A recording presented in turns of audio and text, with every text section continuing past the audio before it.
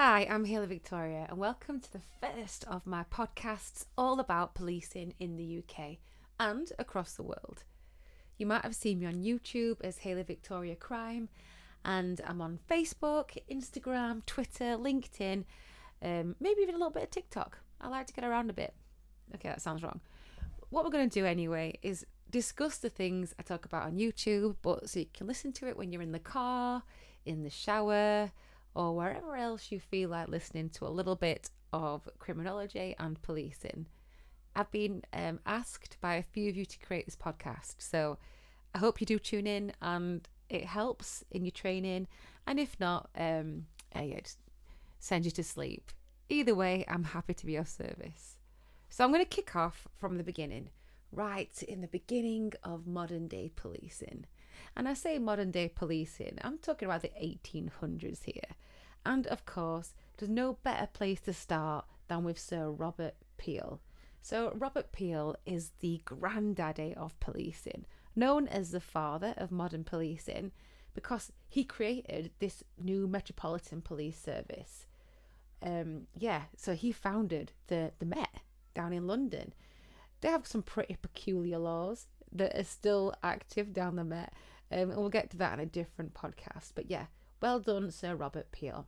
And coincidentally, that is why sometimes police officers are known as peelers, because obviously they are part of Robert Peel's little family.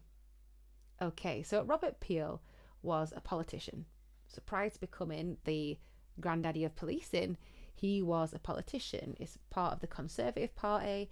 In fact, one of the founders of the modern Conservative Party. The Conservative Party has been going on for hundreds and hundreds of years, but he's one of the founders of the modern Conservative Party that we know now. He was born into like a wealthy family, the first Prime Minister from an industrial business background, because his family were textile manufacturers.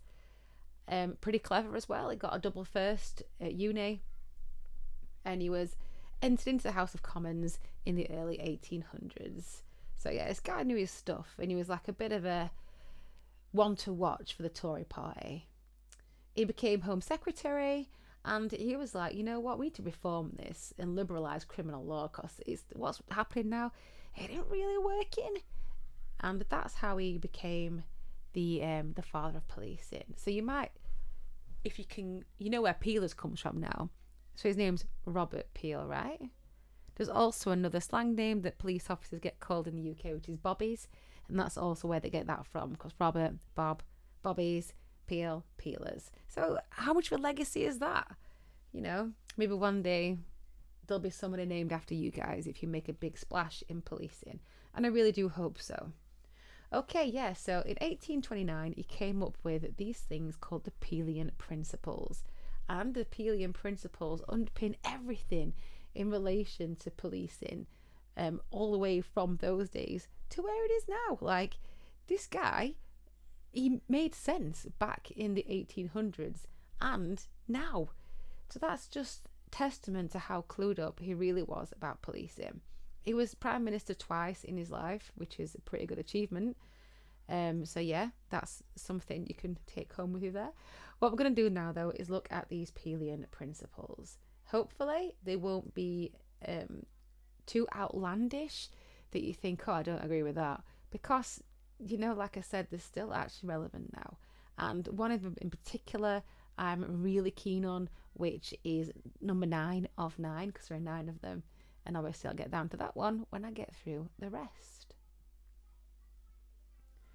So the Peelian Principles were kind of like the oldie-timey code of ethics and rules that police officers abide to. It's kind of like why we're here.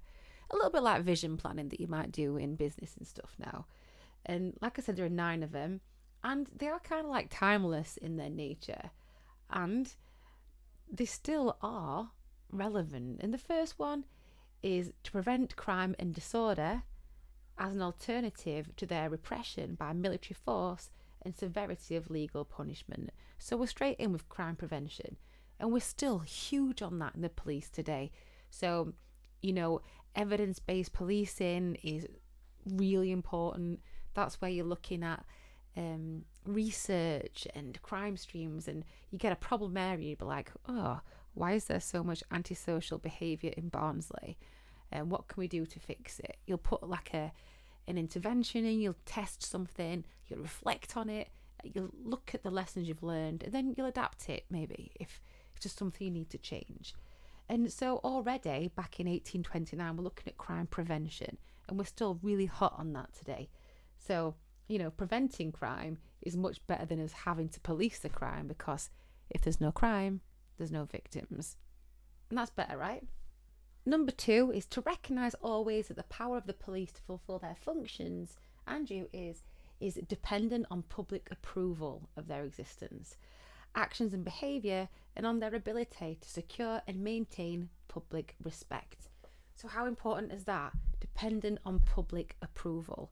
It's like, remember that, you are the public and the public are you. You're a police officer. You're a member of society.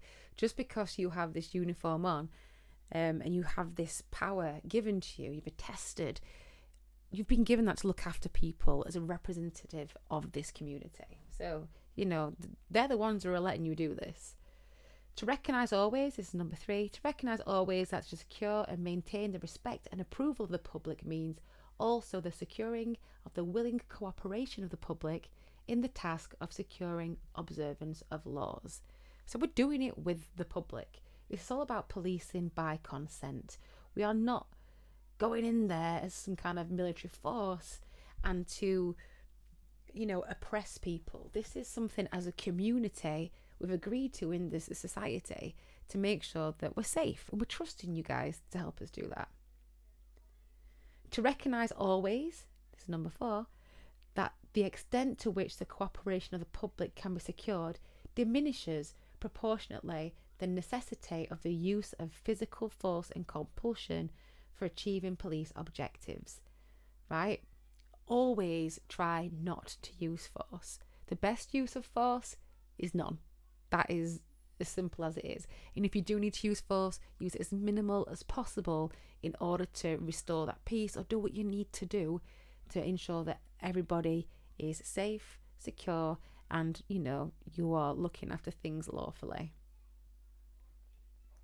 Number 5, to seek and preserve public favour, not by pandering to public opinion, but by constantly demonstrating absolutely impartial service to the law, in complete independence of policy, and without regard to the justice or injustice of the substance of individual laws, by ready offering of individual service and friendship to all members of the public, without regard to their wealth or social standing, by ready exercise of courtesy and friendly good humour, and by ready offering of individual sacrifice in protecting and preserving life.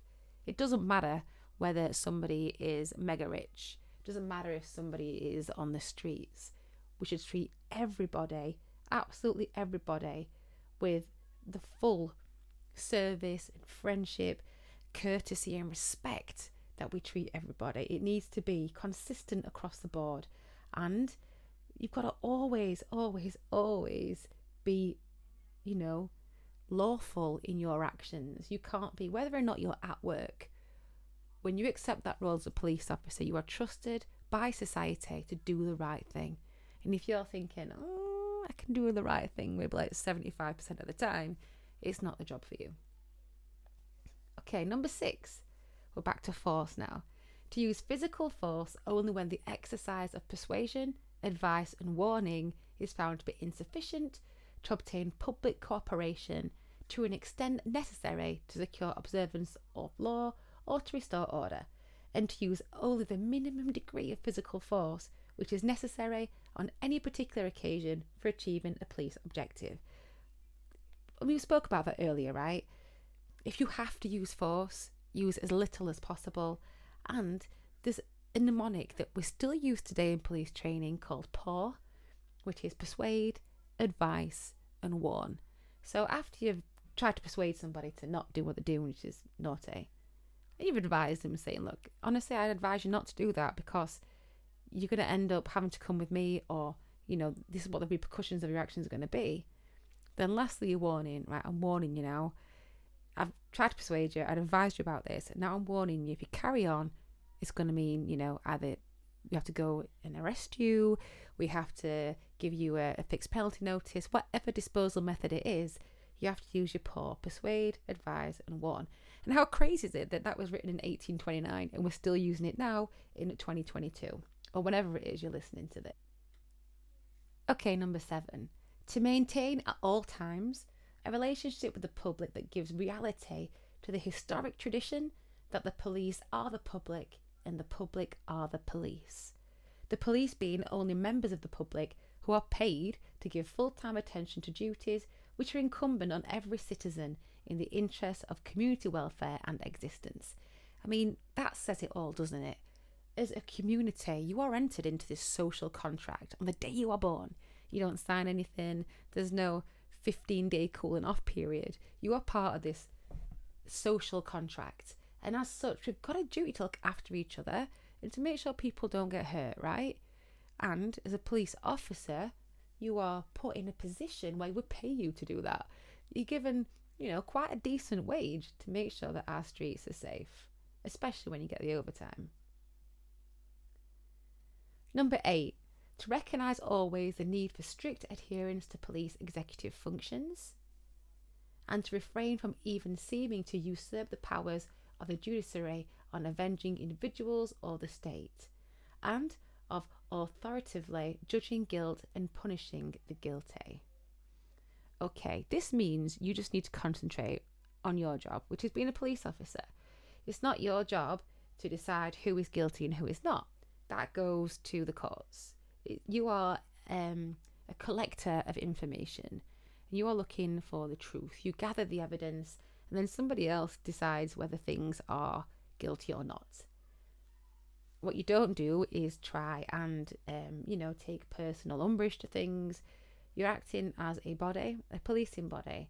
And yes, if you've got some issues or something, you definitely raise them. But by and large, you're part of a force, part of a service that all works together like a massive clock.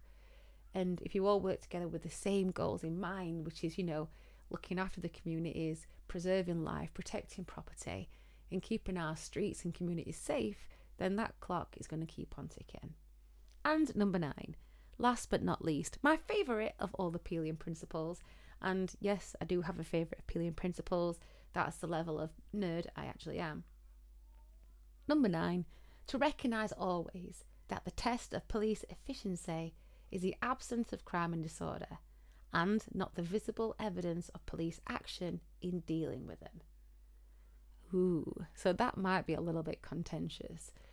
You hear a lot in the newspapers like, I've not seen a bobby on my streets for 4 weeks. I've not seen a police officer in the town centre for however long. And that's not a bad thing. That means that those resources are being matched to demand elsewhere. And that if that's is what's happening, it means that they're doing a great job in the areas where you don't see them. The absence of crime and disorder means the police doing an amazing job. And if you see police officers walking about locking people up everywhere and there's disorder everywhere, that's not a good sign of policing. The best sign of policing is that it's safe where you live, you feel comfortable, there's a reduction in crime, and that, we get great feedback from members of the public. So that's the Peelian Principles, and they are so relevant in policing today. It's always nice to remember that the police are you, and you are the police, even if you are not a police officer. So I appreciate some of you might be police officers, so obviously you are the police. The police are the community, and the community are the police. We work together to keep our streets and our communities safe. That's it for the Peelian Principles. I hope you've enjoyed this first of hopefully many of my podcasts. Stay safe, look after yourselves, look after each other, and please don't commit any crimes.